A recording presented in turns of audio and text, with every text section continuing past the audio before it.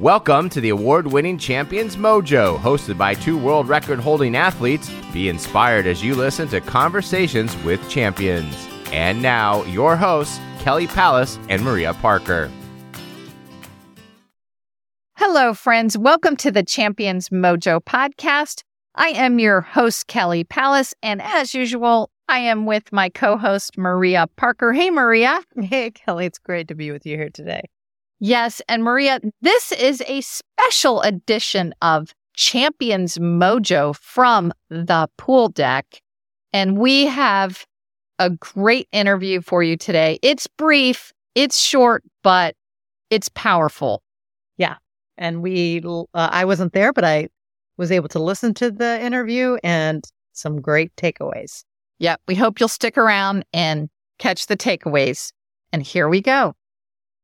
We're on deck at the Raleigh Area Masters Last Chance Meet. It's the long course meet in August, and I'm on deck with Penny Noyes. And I have been wanting to meet Penny in person for decades, literally decades. So, Penny, welcome to Champions Mojo. Hello, how are you doing? Doing great. I got to tell you the first time that I really tuned in to how fast you were swimming for being a 65? I'm 69 now. Oh, okay. So you're at the top of your age group, 69. I was in a heat after you at the Minneapolis Long Course Nationals, and you were in the 60 to 64 age group. I was in the 55 to 59, and you swam a 106. It might not even been your fastest 100, but I remember all of us 55-year-olds went, wow, a 60-plus person swimming a 106 long course 100 free. But you've set 9 world records, 14 national records. So tell us, what is the secret to Penny Noyes?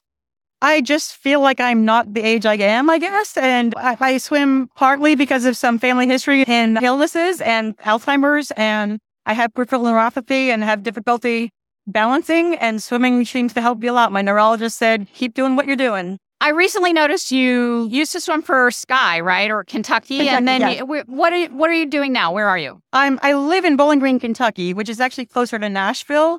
And so I switched over from the Kentucky team over to a Nashville team called Ensworth. Okay, great. Wonderful to have you in our zone. Darn it, because all the records are getting broken. Just kidding. Tell us a little bit about your training schedule. In 2018, I was trying to break 53 record. And one of the USA coaches in town, I asked him if he would just watch me because I kept missing it by 3/100ths of a second. And he tweaked my start a little bit, and I broke it the next time I swam it. I said, God, I think I'd like to go for some more. And he said, why don't you train with us? So since fall of 2018, I've been training with the 14 to 17-year-olds on the Southern Kentucky Swim Club team. Wow. Okay, that's wonderful. Awesome to hear. Now, what does that schedule look like? How many days a week? It's at least 6 times a week, 2 days a week. We usually swim twice a day. And then I do some weights at home, pretty light stuff. And I also cycle and do triathlons, but I have a torn hamstring right now. Probably need surgery this fall. I can swim, but I can't bike and run right now. So that was my next question. Have you had a lot of injuries or not? I've had 4 shoulder surgeries. I've had both ACLs replaced since 2010. And I've had really good recoveries from them. They're long recoveries, but I get in the water after 3 or 4 weeks and I swim with one arm for 6 months and I get back to it. It actually helped my fly because I did so much one-arm fly when I was recovering from one of them. So you're coming into a new age group. 70 years old, you're going to be next year. What are some of your goals for your next age group? I think after this surgery, I'm pretty sure I'm going to be having the surgery later this fall. I'll have a pretty long recovery, but by next summer, I'm hoping to be back in there. I'm really a drop-dead sprinter, but because I'm swimming with these kids, it allows me to do things like 200 fly and 400 IM that I've never done before. So I just hope to get back into those after the surgery. So have you felt like as you've aged, do you feel like you're slowing down a lot, a little, or do you always think, hey, I can still do my best times in the top of my age group? I feel like from 65 to 69, I definitely did slow down quite a bit. I was in a pretty bad car accident just before COVID, and as soon as the ASCs opened up, I had shoulder surgery, and I haven't come back to the times I was doing at 65. But interestingly, you mentioned a 106 that I did. My brother sent me a newspaper article from our old hometown newspaper 50 years ago today. It was a meet that I swam when I was in 13 in Pointe Claire, Canada, and I did a 106 then. So I thought that was really ironic that in the same year that I got this article about 50 years ago today, that was in there. That is really cool. Okay, second to last question. Do you lift weights?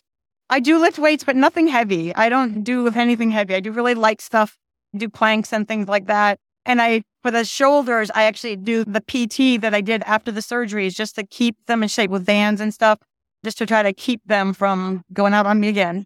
Awesome. Last question. We ask everybody, when you dive in the water, either in practice or in a meet, spiritually, what do you say to yourself when you dive in the water? If it's 200 fly, I say, what the hell were you thinking? But 50 free, I really have a plan usually as far as like when I'm going to take breaths and stuff. So I'm focused on that sort of mantra of what I'm going to do. And then if I'm doing something like a 200 fly, when I get to the back half of it, I'm saying hips up, just over and over, broken record. How about in practice just for relaxation? For relaxation? Yeah. What do you say when you just dive in the water in practice? I don't know if I really say something to myself. It's just like stretch, just a stretch. Okay. Especially on the warm-up, just get a really good warm-up. I do need a long warm-up. Okay. Thank you so much for your time, Penny. You're such an inspiration. Thank you. Stay tuned for the takeaways. Hey there, fellow swimmers and water enthusiasts. Dive into the pool knowing you can confidently remove the chlorine after you swim with TriSwim. This gentle chlorine out hair and body care line is the perfect addition to your post-swim routine. Say goodbye to the dry, itchy scalp and say hello to tropical scents and moisturized hair and body. Made with botanicals, proteins, and aloe, this product will leave your hair and skin strong and healthy. TriSwim is the official chlorine out personal care sponsor for Master Swimming. Head over to sbrsportsinc.com and use code MOJO23 for 23% off TriSwim today. And now, the takeaways. Penny Noyes. Wow, she is so amazing, Maria. I was so happy that I got to talk with her because I've just admired her for decades. World record holder, national record holder. Just an amazing career. She's at the top of her age group at age 69 and still, if you know what swimming a sub 110 100-meter free is, think about the length of a football field. That's amazing. So what was your first takeaway? My first takeaway is that she's still at it, even though she's had a lot of surgeries, obviously lots of injuries, 4 shoulder surgeries, 2 ACL repairs, and now she's having to have another surgery because of a bad car wreck. And she just keeps coming back. I think as we age, we can tend to think of ourselves as once we have the big surgery, I'm going to retire or I'm going to do less. Your pond gets smaller, but not Penny. She just keeps swimming at the edge there and will not allow these circumstances of injuries, which are going to happen as we age, keep her from being amazing in the water. Yes, we tend to think, okay, I've had a shoulder problem or I've had a knee problem and I'm not going to be able to come back. But she does come back. Now, my takeaway, which is pretty obvious, is that she does get really fit by swimming with youngins, as I call them, or the kids. So she's training 6 days a week with the 14 to 7-year-old age team. And sometimes she even swims twice a day. And we talked about this a little bit before we started recording. That's 7 workouts a week. That's a lot. I myself do about 3, maybe 4 a week. She's not letting age get in the way of saying, I'm going to work out. I'm going to work out a lot. I'm going to work out when I'm recovering from a surgery. I'm going to work out when I'm tired, or I just love that she's just like the Energizer Bunny. She just keeps going. Yeah, she has incredible discipline. I like that too. She's still doing the shoulder surgery PT exercises. She's keeping her shoulders strong. She's amazing.